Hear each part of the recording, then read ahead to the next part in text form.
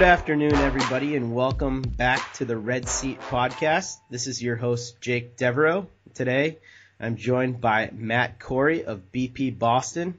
Matt, how you doing today? I'm doing good, Jake. How are you? I'm doing well. This is your first time on the show, so welcome. Thank you, sir. Yeah, so for everybody out there that isn't familiar with Matt Corey's work, you can find his writing at BP Boston, at BP itself, Fangraphs, and a little bit of stuff over at Vice as well. So Matt Corey is very well versed in a number of things, and we're going to be picking his brain pretty extensively today about all of the happenings in Red Sox Nation. Matt, real quick, you want to just give them your Twitter handle out there in case they want to give you a follow? Matty 2000. Matty 2000. That's a good one. That's almost as good as Brock Star for life, but not quite. I'm not as good a hitter as him. Yeah, I mean it's surprising just how good a hitter he is. So that's not a knock on you, but also he has fabulous hair. He does have good hair. I wonder if he would crack Ben Carsley's list of handsome baseball players.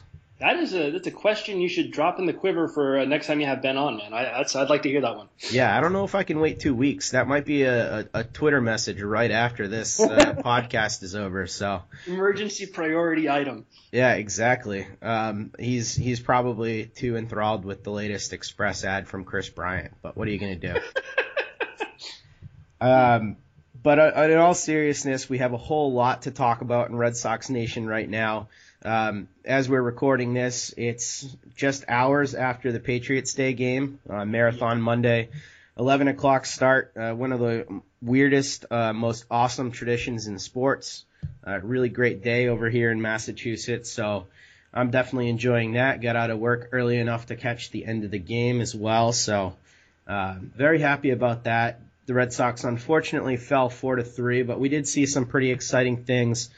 Great Jackie Bradley Jr. catch, and a really dramatic pinch hit appearance by David Ortiz towards the end of the game with a chance to win. They ended up dropping it 4-3, but a pretty entertaining game. Did you get a chance to watch any of that today, Matt? I watched the second part of it. There was a couple innings that I missed in the beginning, but yeah, definitely an entertaining game. Doesn't really leave a great taste in your mouth if you're a Red Sox fan as far as the way the bullpen performed. But hey, at least John Farrell finally saw the light and pinch hit for Chris Young. So baby steps, I suppose. Yeah, that was definitely a good thing. It's always a bit of a concern whether or not John Farrell had his head on correctly when it comes to those managerial decisions, but certainly good to see that. There has been a lot of talk around Boston sports media and just generally, I think, amongst Red Sox fans about whether or not it was even the right choice to sign Chris Young. I'm curious to hear your thoughts on that signing. I think everybody lauded it when it happened, but now I think people are digging a little bit more into his stats over the last 4 or 5 years and are curious to see whether or not he can continue to help the team. Well, I definitely think he can help the team. He's just he's a very limited player. And he's got, two skills. He can play defense fine. You can put him in most any outfield position. I won't pretend to know off the top of my head how great an arm he has, but it didn't look horrible or great when I've seen him play.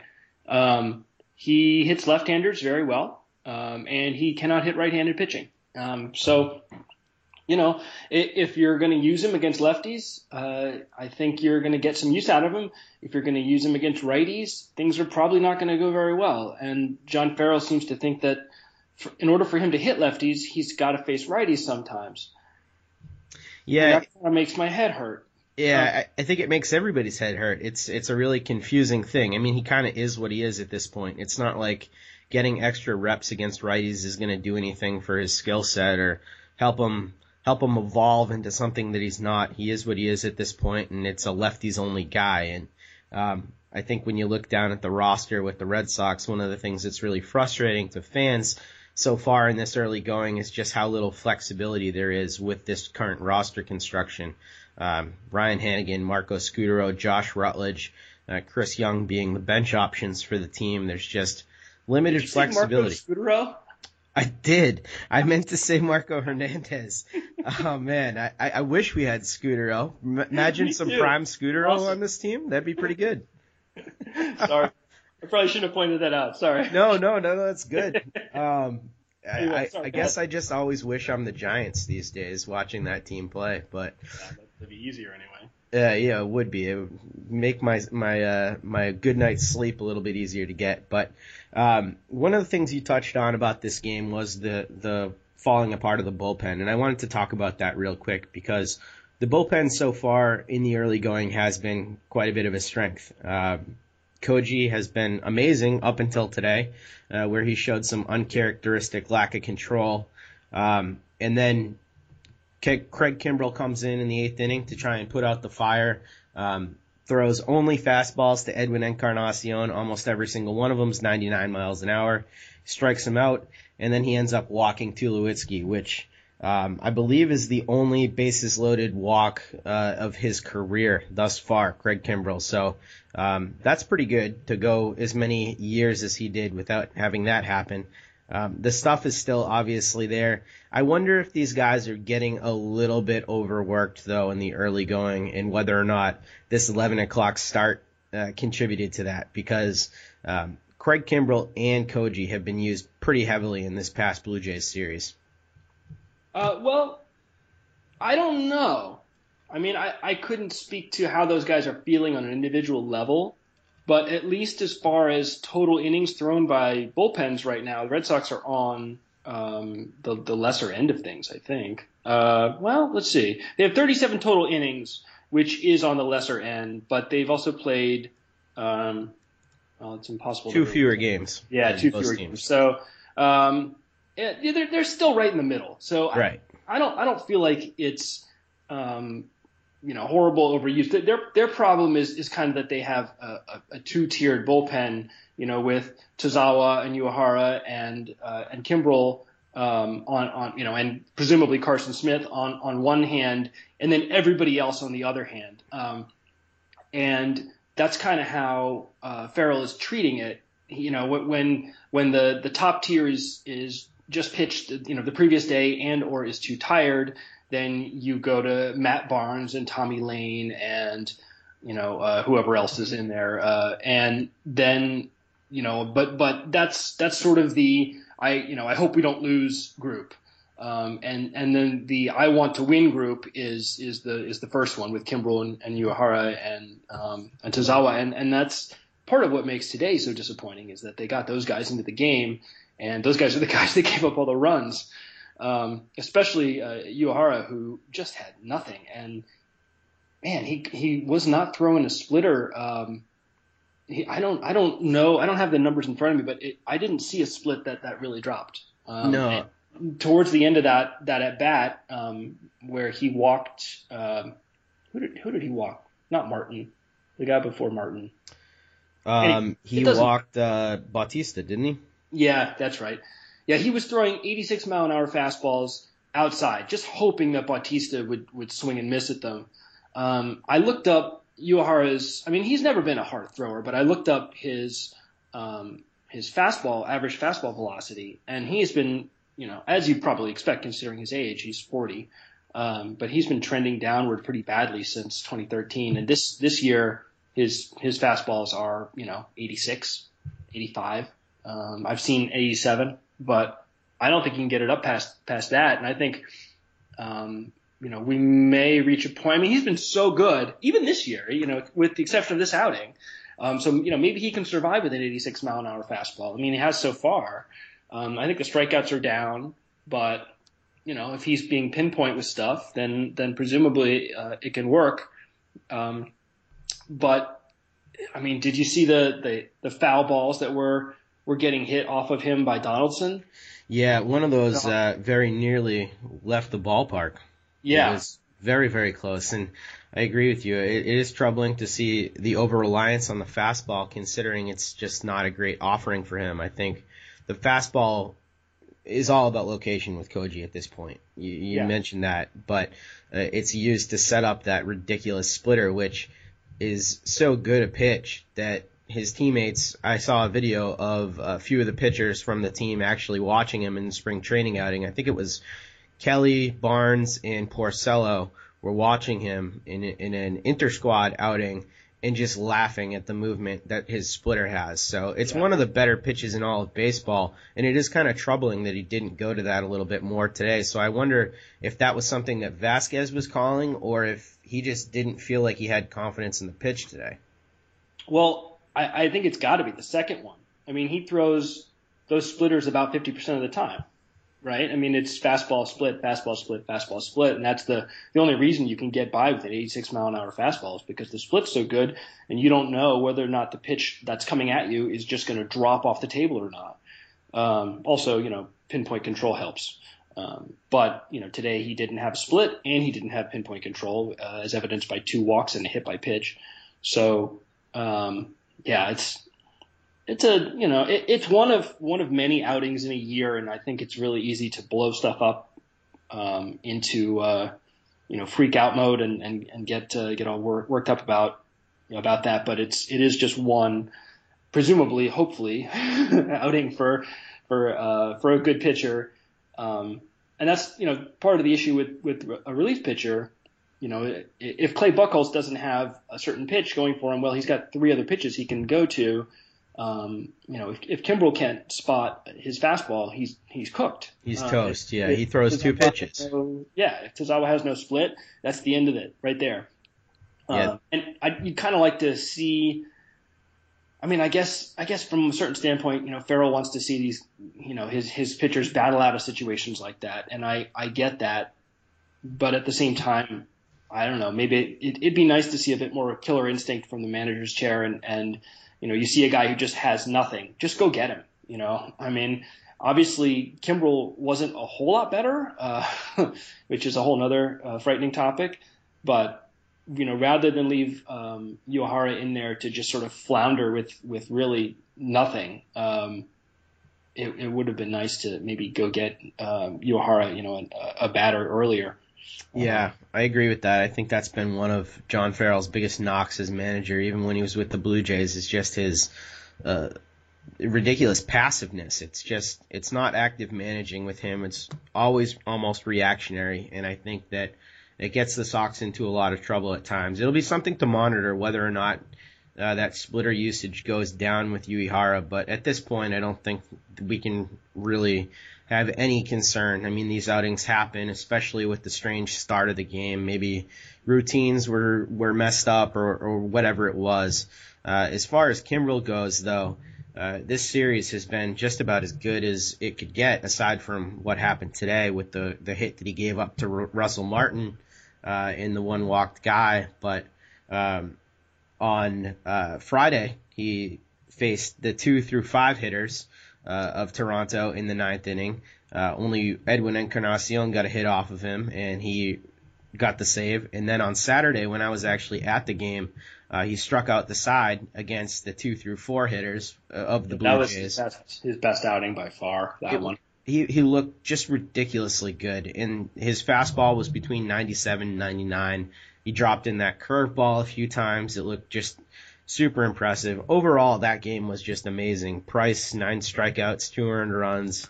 Koji coming into the game doing a really good job. That was just about as good a win as I could have expected, and even Xander Bogaerts got into the action with a 3-run shot. So the bullpen is something that I'm not going to be too concerned about as of right now. I'm wondering what your take is on Matt Barnes, though, because he's one of those guys you mentioned possibly being in the second tier of the bullpen, but I'm curious to see.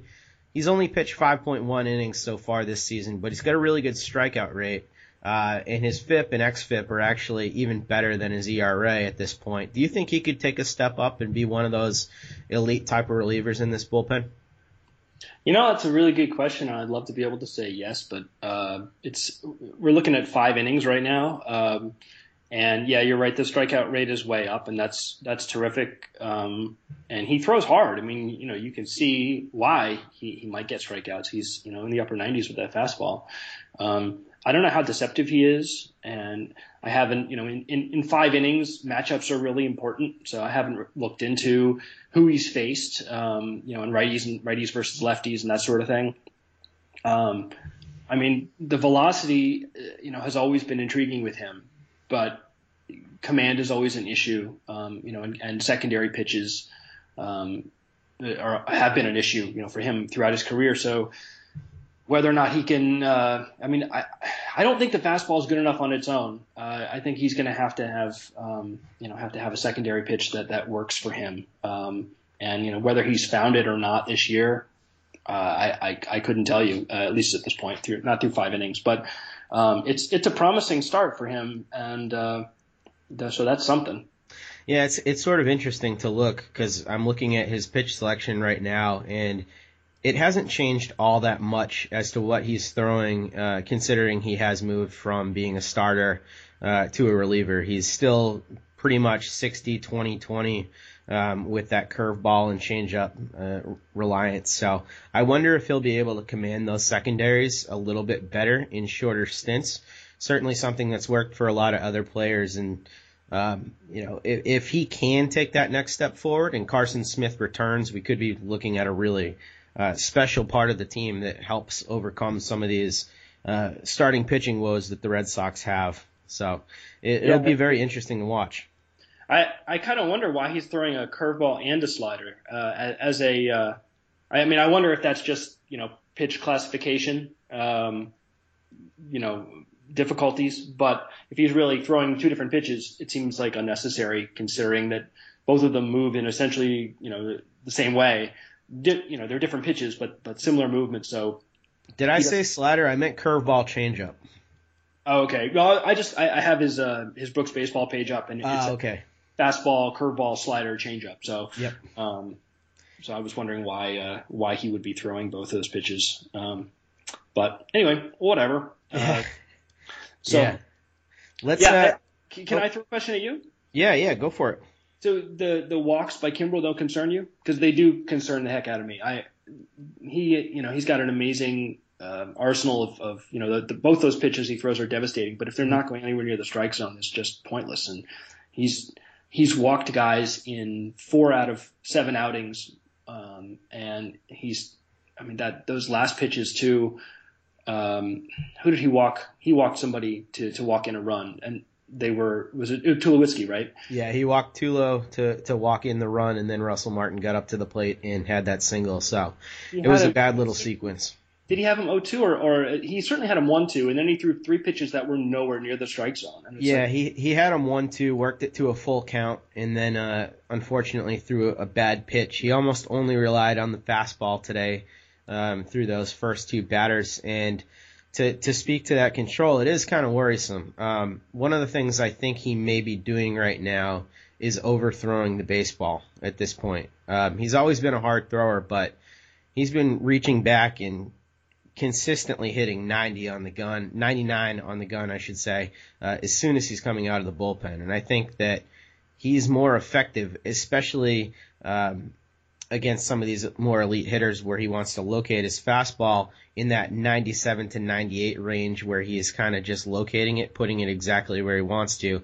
I think the adrenaline's been getting the best of him, honestly. He's in a new situation, and this is where I like to go off of the stats a little bit and just kind of try and put my head into where he might be at this point. I think he's probably trying to prove himself a little bit in front of his new teammates, and he seems to be kind of yanking everything a little bit. So I think he will get it corrected. He's someone who's shown elite control in the past, so I don't understand why that would all of a sudden evaporate, especially with a pretty darn good defensive catcher behind the plate too, Yeah, I don't have an answer for what the problem is either. And pressure and, new situation and all those things I think are as good a guess as any.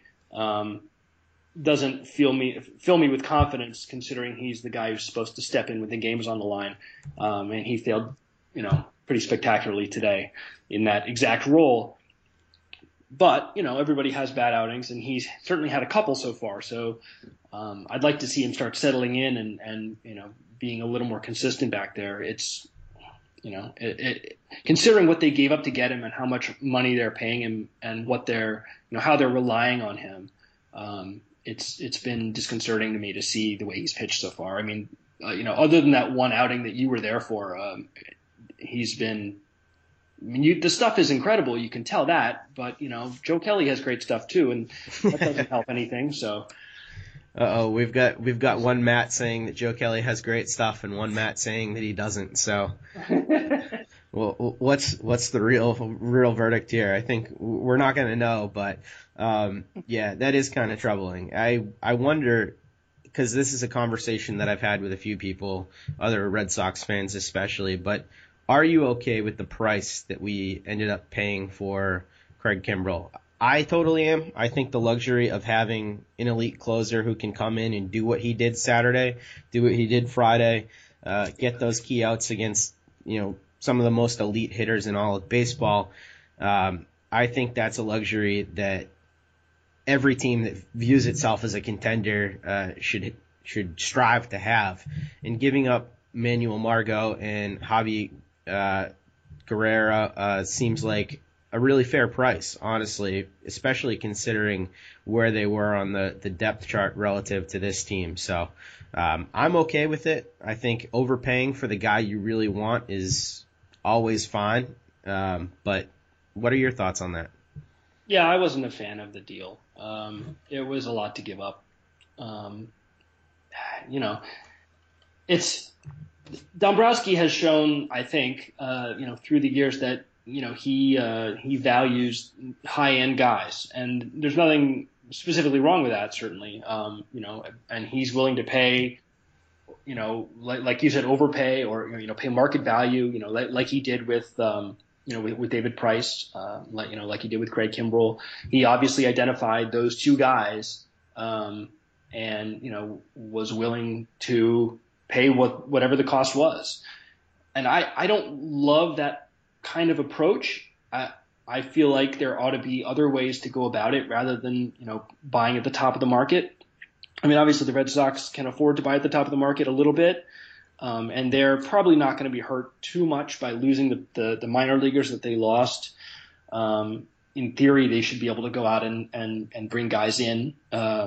But we've seen what's happened with the Red Sox in the outfield, and if you look at the guys they've dealt away over the last number of years, they certainly could have used a Josh Reddick. Right. They've had since Adrian Beltre left in free agency, they've tried a bunch of guys in at third base, and that hasn't worked at all.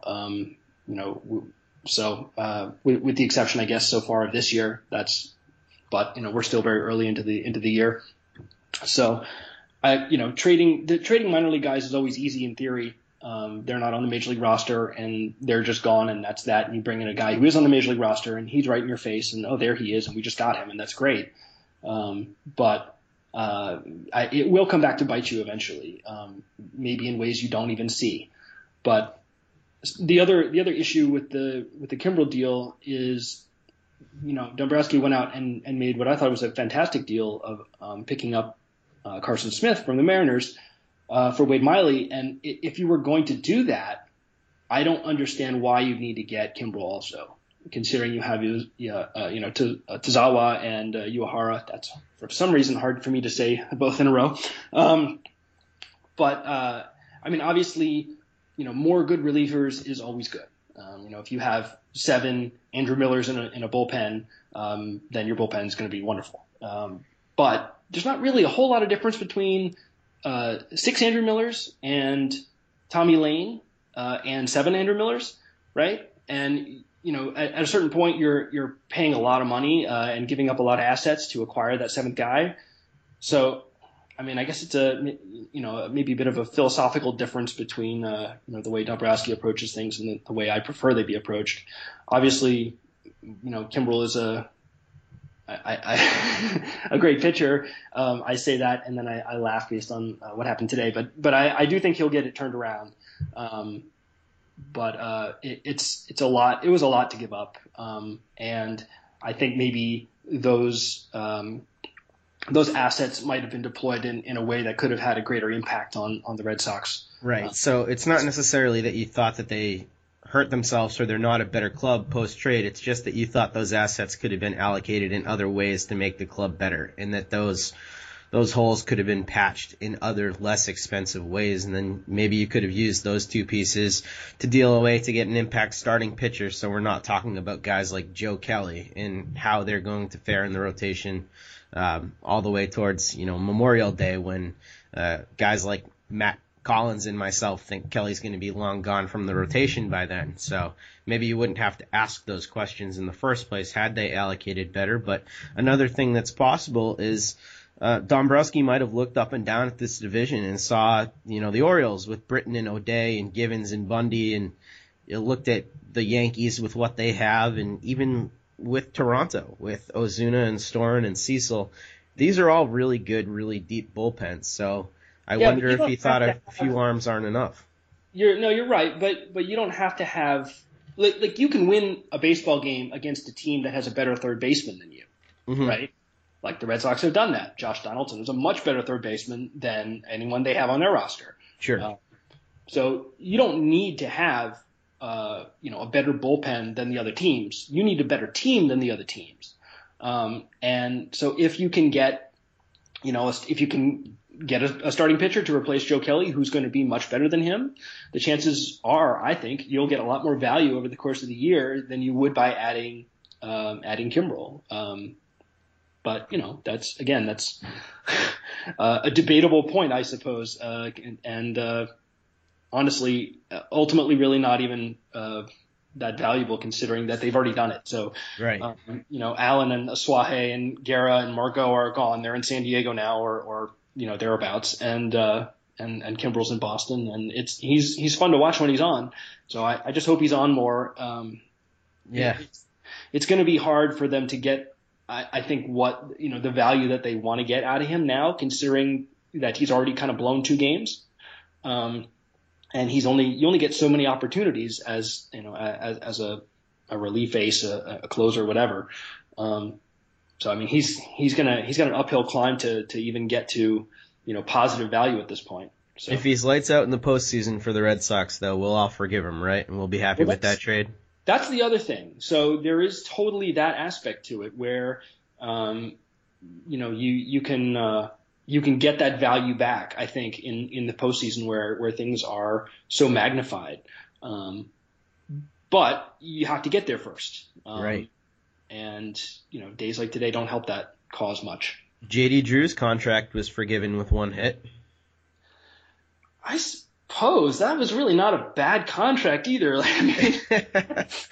think people didn't like J.D. Drew because of his sort of, it was like his brother's attitude. I mean, they were both, very kind of quiet, non-demonstrative guys, right? And, Boston likes, and a lot of cities like guys like Dustin Pedroia who, fist pump and throw their bodies on the ground and all this sort of stuff. But there's other ways to win. I mean, no knock on Pedroia. I love Pedroia. He's awesome. But there's other ways to get value, and there's other ways to have good players who can who act different ways. It doesn't have to be like that. Yeah, but it's Boston, man. Reckless abandon is really valued in this city. It's true. It's to the detriment of the team sometimes, but certainly is a thing. Let's move on to one of the biggest issues of the day that I am very fired up about. I've probably been annoying everybody who follows me on Twitter with my incessant tweets about this situation that is brewing in Boston. But I was a little bit floored a few days ago when the Red Sox went ahead and decided to demote Blake Swihart and go ahead and send him down to AAA. The news came that was happening and that Christian Vasquez was going to get the nod as the starting catcher. And immediately a few things happened. There started to be some speculation about whether or not Hannigan was going to be involved in some sort of a trade, possibly greasing the wheels for some type of a deal to get Sandoval out of town or Castillo or something like that. Or there were many, many different possibilities that people started talking about when that happened. And then it also came out that Blake Swihart wasn't only going to be demoted to AAA, but he was going to be started to get some reps in left field, which I think has been a little bit troubling to some people, myself included. And it just it opens the door for a myriad of questions about what the Red Sox are really planning to do with a young player that, by all accounts, they've protected pretty fiercely in trade talks with people over the last couple years or so. So I'm wondering what your take was on that situation, and we can kind of go into depth and dissect all the different possibilities here. What my take is on Swihart going to AAA? Yeah, and what the motivations might be on Dombrowski's part. Oh, I think the motivation is entirely catcher defense, like you mentioned. Having Vasquez behind the plate. The idea is having Vasquez behind the plate will help the Red Sox pitchers. So you'll get the value, sort of almost like a double whammy. And considering the way the Red Sox starters have pitched recently, today's Clay Buchholz start may be included, maybe not, depending on your point of view. You can see that argument, or at least I can. And catcher defense is one of those things where I think we have a lot of numbers on it. Baseball Prospectus has catcher defensive reports that are incredibly specific, but I think there's still a lot of art to it, and it's a little unclear to me exactly how much you need in terms of a sample size to be able to really trust the data. I think it's undoubtable that that Vasquez is a stronger defensive catcher. What the ultimate value is for the Red Sox by switching Vasquez out for Swihart, that's a harder, I think a harder thing to know. Just as an example, everyone was up in arms about Swihart missing that pop up, and then then a couple pitches later, Buchholz threw a meatball and it was over the fence. And that happens. It's not ideal, but it does happen. And as evidence, today we had Christian Vasquez, defensive catcher extraordinaire, miss two what looked like catchable pitches to me. I don't know why he missed them. Maybe he got crossed up, but two key passed balls over the course of the game that certainly helped the Blue Jays' cause. So defensive mistakes do happen. I wonder what the difference between Vasquez's bat and Swihart's bat really is, because Swihart is still incredibly young, and last year had a much better second half that looked to be almost entirely BABIP driven. I think he had almost a 500 BABIP last year. It was like 480 or something during the second half, or maybe it was just August. I don't remember off the top of my head. So I don't, I do think Swihart will be a good hitter, especially a good hitter for a catcher. But I don't know how great a hitter he is right now. So from that standpoint, maybe the Red Sox determined that, the combination of his bat and his defense, he just needed more seasoning. I can see that argument. And then at that point, you pull up Vasquez because there's nobody else to pull up. You're not pulling up Sandy Leon. I don't know. It makes sense to me. At the same time, I think I would have liked to see them have both Vasquez and Swihart on the team, and maybe that will still happen. You don't want to throw Hannigan out, just be like, get out. He's a good catcher. He's not much of a hitter, but he does get on base a little bit. And he's a good defensive catcher. So maybe if Swihart starts hitting down there, does some make some defensive improvements, maybe Hannigan's a guy they can move for some value, later on in the season. But I don't know. I just wonder how good Vasquez is going to hit, and that's kind of my main concern. Especially the way Farrell has been deploying the lineup recently. They need as many bats as they can possibly get, and if David Ortiz is going to get 2 days off a week or whatever it is, which, is fine. He's 40 years old. He knows what he needs to be, to be healthy, remain healthy and stay in the lineup and be good. But, then you're looking at a lineup with, Rutledge and Rutledge, right? I don't even know his name. Rutledge. Yeah, Josh Rutledge. Yeah, I was going to say today. Jeff, and I was like, that's not right. And people of his ilk towards the end, and Vasquez, fits fine in that group of sort of non-hitters, and the last four guys in that lineup are just sort of out machines, and it's kind of tough to imagine them winning a whole lot of games, unless Mookie and Xander start really picking it up.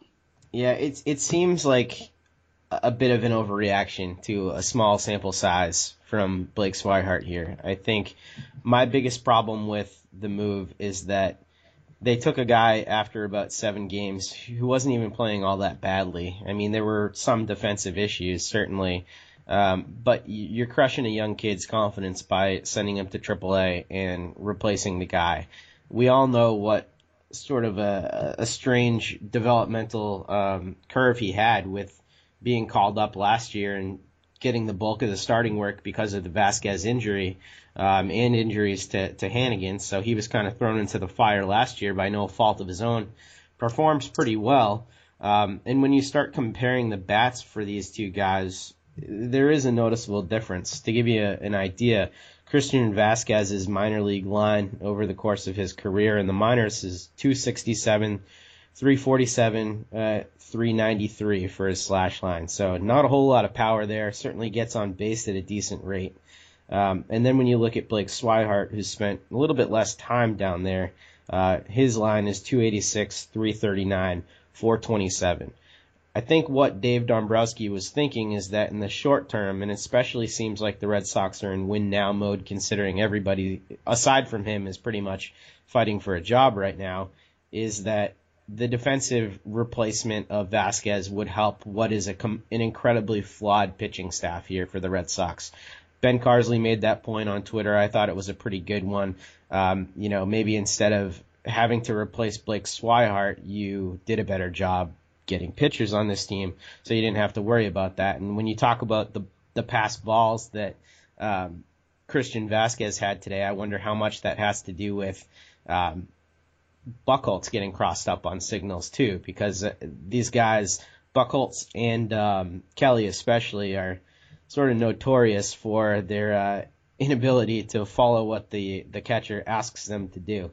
But the more important question I think that this gives to Blake is like, what are you doing with this guy who is somebody that was completely unavailable in trade talks by experimenting him with different positions? I think if anything, it weakens his value. His bat is going to be totally average if he ends up getting time in left field. And if Dombrowski does make that decision that he wants to go with Vasquez as the long-term catcher because he values the defense and he values the way he handles the pitching staff, that's fine.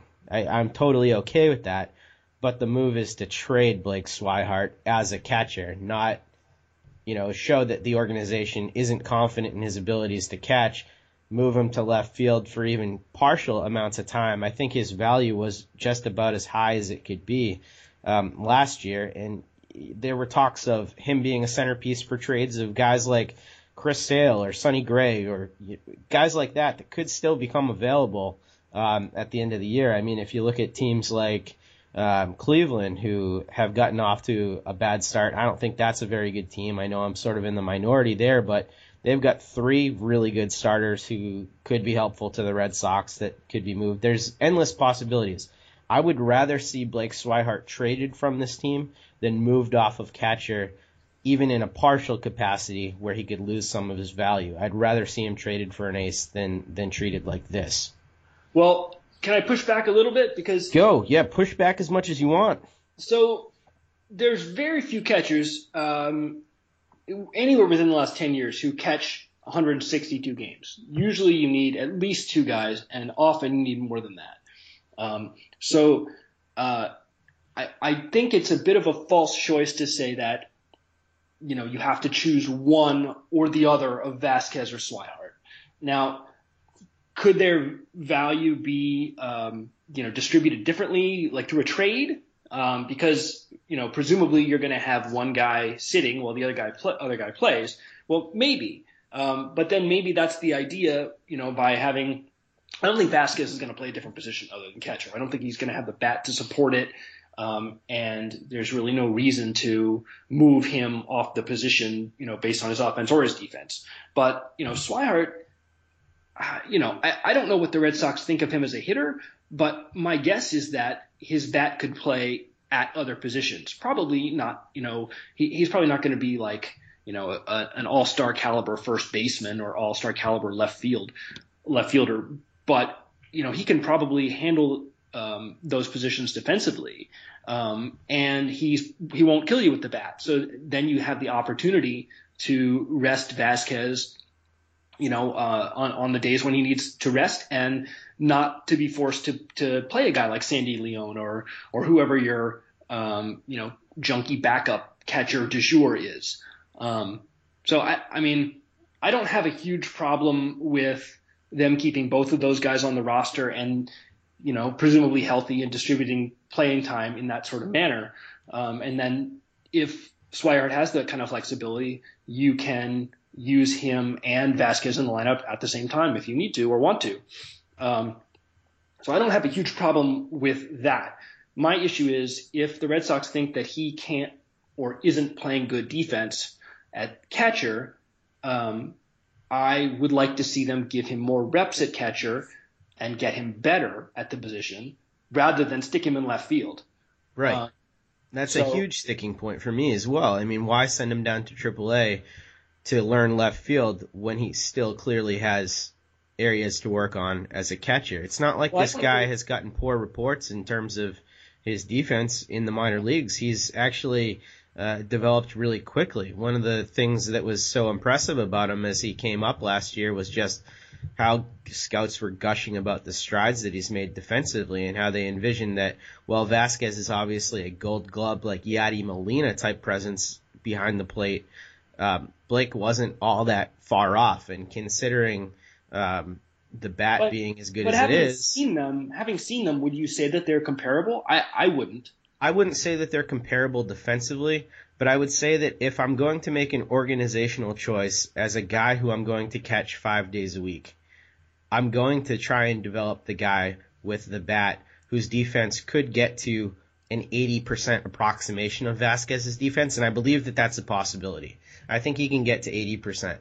I would rather roll with that guy long term rather than have him in this weird position where he's backing up the better defensive player in Vasquez, playing some left field, and not being on the field as much as somebody with his bat should be on the field.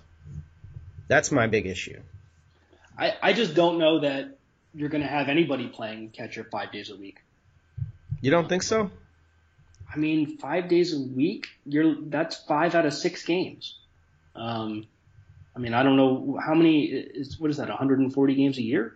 Even if we knock it down, let's say 4 games a week out of him, that's still 4 games a week that you're getting to plug that bat into your lineup at the catcher spot, where your average left fielder is clubbing about 19 home runs a season right now.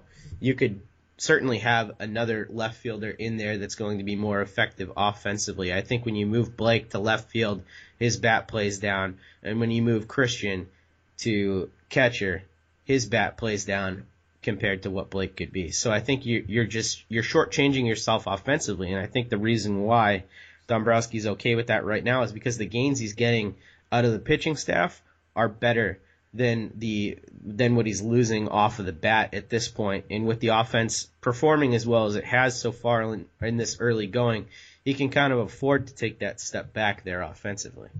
So I think there's one other thing here, which is that Dombrowski is trying to win with this team, like we talked about earlier. They're in full win now mode, right?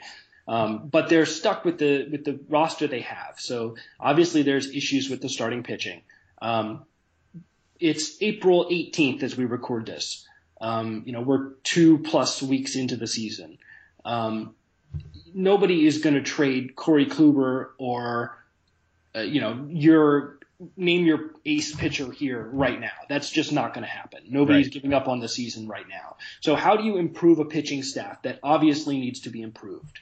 Well, you take out a catcher who is not playing defense as well as you would like, and you replace him with a catcher who you hope will play premium defense. That is one way you can improve the pitching staff without actually exchanging pitchers for pitchers. My guess is the next step is to remove a guy like Joe Kelly and bring up a guy like Brian Johnson or Owens. And that, if Kelly struggles, if whoever, if anyone in the rotation currently continues to struggle, save David Price, they will probably make a swap at some point. My guess is early next month.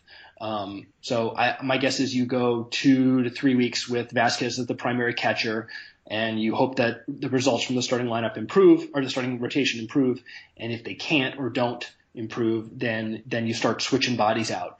But I think this is the first step to improving the starting rotation. And what they do with Swihart in AAA, yeah, I think we agree. We'd like to see him, catch every day he possibly can. Right. But I at least can see it from a strategic standpoint. I don't think they need to get rid of one of these guys, at least right now. Over the next couple of years, they're going to need 2 catchers. People get injured, as we've certainly seen. There's no reason to trade Swihart now for a left fielder, and then Vasquez gets hurt again, and you're stuck with Sandy Leon as the starter yet again, and that's going to sink the season or come close to it. So I think this is mostly about the pitching staff, and just the first step in Dombrowski, who seems to move relatively quickly with these things, trying to make some changes and some improvements. Well, either way, we both undoubtedly agree that his best place and where he has the most value by far is at catcher, right? So as long as they end up keeping him there long term, we'll both be pretty happy with that. I think that's probably fair, yeah. Okay, so let's we're running a little short on time here, so let's get through a few other things here. A few notes from what's coming up on the Red Sox docket soon. They've got a pretty tough series, I think, coming up against Tampa Bay. The matchups that we have coming up in this next week, we've got Kelly versus Drew Smyly. This series is at home, by the way. Archer versus Porcello, which I think has the makings of a pretty interesting game, considering Porcello had a really good start last time. Archer's been struggling a little bit. And then we have a great matchup of Odorizzi versus Price. Those 3 games are going to be pretty interesting. And then the Sox actually go back out on the road for Stephen Wright versus Colin McHugh, Buchholz versus Mike Fiers, and Kelly again versus Scott Feldman, which is going to be must-not-see TV there for that game. So, but let's talk about this Tampa Bay series quickly. Any of those matchups really intrigue you? I'm looking forward to seeing, seeing all the Rays starting pitchers. The Rays are really good starting rotation, and their bullpen is kind of junky. So, I think, seeing a lot of pitches as much as they can to try to get into that bullpen, which is sort of a strategy that's fallen by the wayside, for obvious reasons now, throughout baseball. But I think bringing that back for this series, if they can, being a little more passive at the plate, looking for their pitch even more than maybe usual, might behoove the Red Sox and let them get into that bullpen where they can do a little more pounding. So let's play a little Nostradamus here. Where do you see the Red Sox finishing in this series? Do you think they take 2 out of 3, or do you think they end up losing this series to the Rays? No, I think they can take 2 out of 3. The series I'm interested in is actually the Houston series, because the Houston starting pitching has really struggled, and it's been awful, hasn't it? Yeah, and this they're not even going to face Dallas Keuchel, who has also not pitched wonderfully himself, but they're going to get the back end of that rotation, who has been really bad so far. So I'll be interested to see if the Red Sox can really tee off on these guys, because they should, quite frankly. Yeah, there's a lot of potential for a possibility of 5 out of the next 6 games being wins, which would be a huge boon to the Red Sox early on in this season. A few notes that I want to make before we actually sign off and get off the air. The Red Sox are currently .500 right now, with Xander Bogaerts batting .220, Mookie Betts batting .222, and Kelly and Porcello both having ERAs north of 5 at this point. So all things considered, the year is going pretty well. The other thing I want to mention that is a very interesting fact, at least as far as I'm concerned, is digging into some of the more advanced stats for some of the pitchers. Porcello right now, even though he has a 5.11 ERA, actually has a 2.88 xFIP right now. So he's been pitching a bit better than it looks. And especially I was encouraged by the way that he was managed by Vasquez last time out. I'm bullish on him. I think he can turn it around. Buchholz had the gem today. Not very enthusiastic about him going forward. And then Kelly, man, you're lucky you don't live in Boston, because there were so many people calling into sports radio saying how great he pitched last time out with 2 earned runs and 8 walks to boot. And I just was screaming in my car, like, you give up 8 walks and you're lucky to not give up a 6th spot. So, that's still a bad thing. But those stats are pretty interesting considering how bad so many important pieces have played so far. Well, and they're going to get Eduardo Rodriguez back, hopefully in a couple weeks, and Carson Smith back maybe a little sooner than that. So, you can't plan for perfect health. There is that, but, having those 2 guys show up should help things. And, I think if the Red Sox can sort of almost pull a Blue Jays and tread water up to the trade deadline, then they should be able to, I don't think anybody's going to pull ahead of them. So they should be able to make some moves and improve the team and hopefully make a strong run in the second half towards the playoffs. Yep, and you heard it here first. Mark Trumbo's not going to win a batting title. So there we go. All right, Matt. Well, thanks for joining us today. Really appreciate it. First time on the podcast. Won't be the last time. Matt's going to be a regular with us as well as all the other guys you've heard so far. Keep tuning in. You can check us out on iTunes and Stitcher as well. You can find me on Twitter at DevJake. And Matt, one more time, where can they find you? At MattyMatty2000. All right. Best Twitter name, at least on our site. So thanks again, Matt, and we'll see you next time. Thanks, Jake.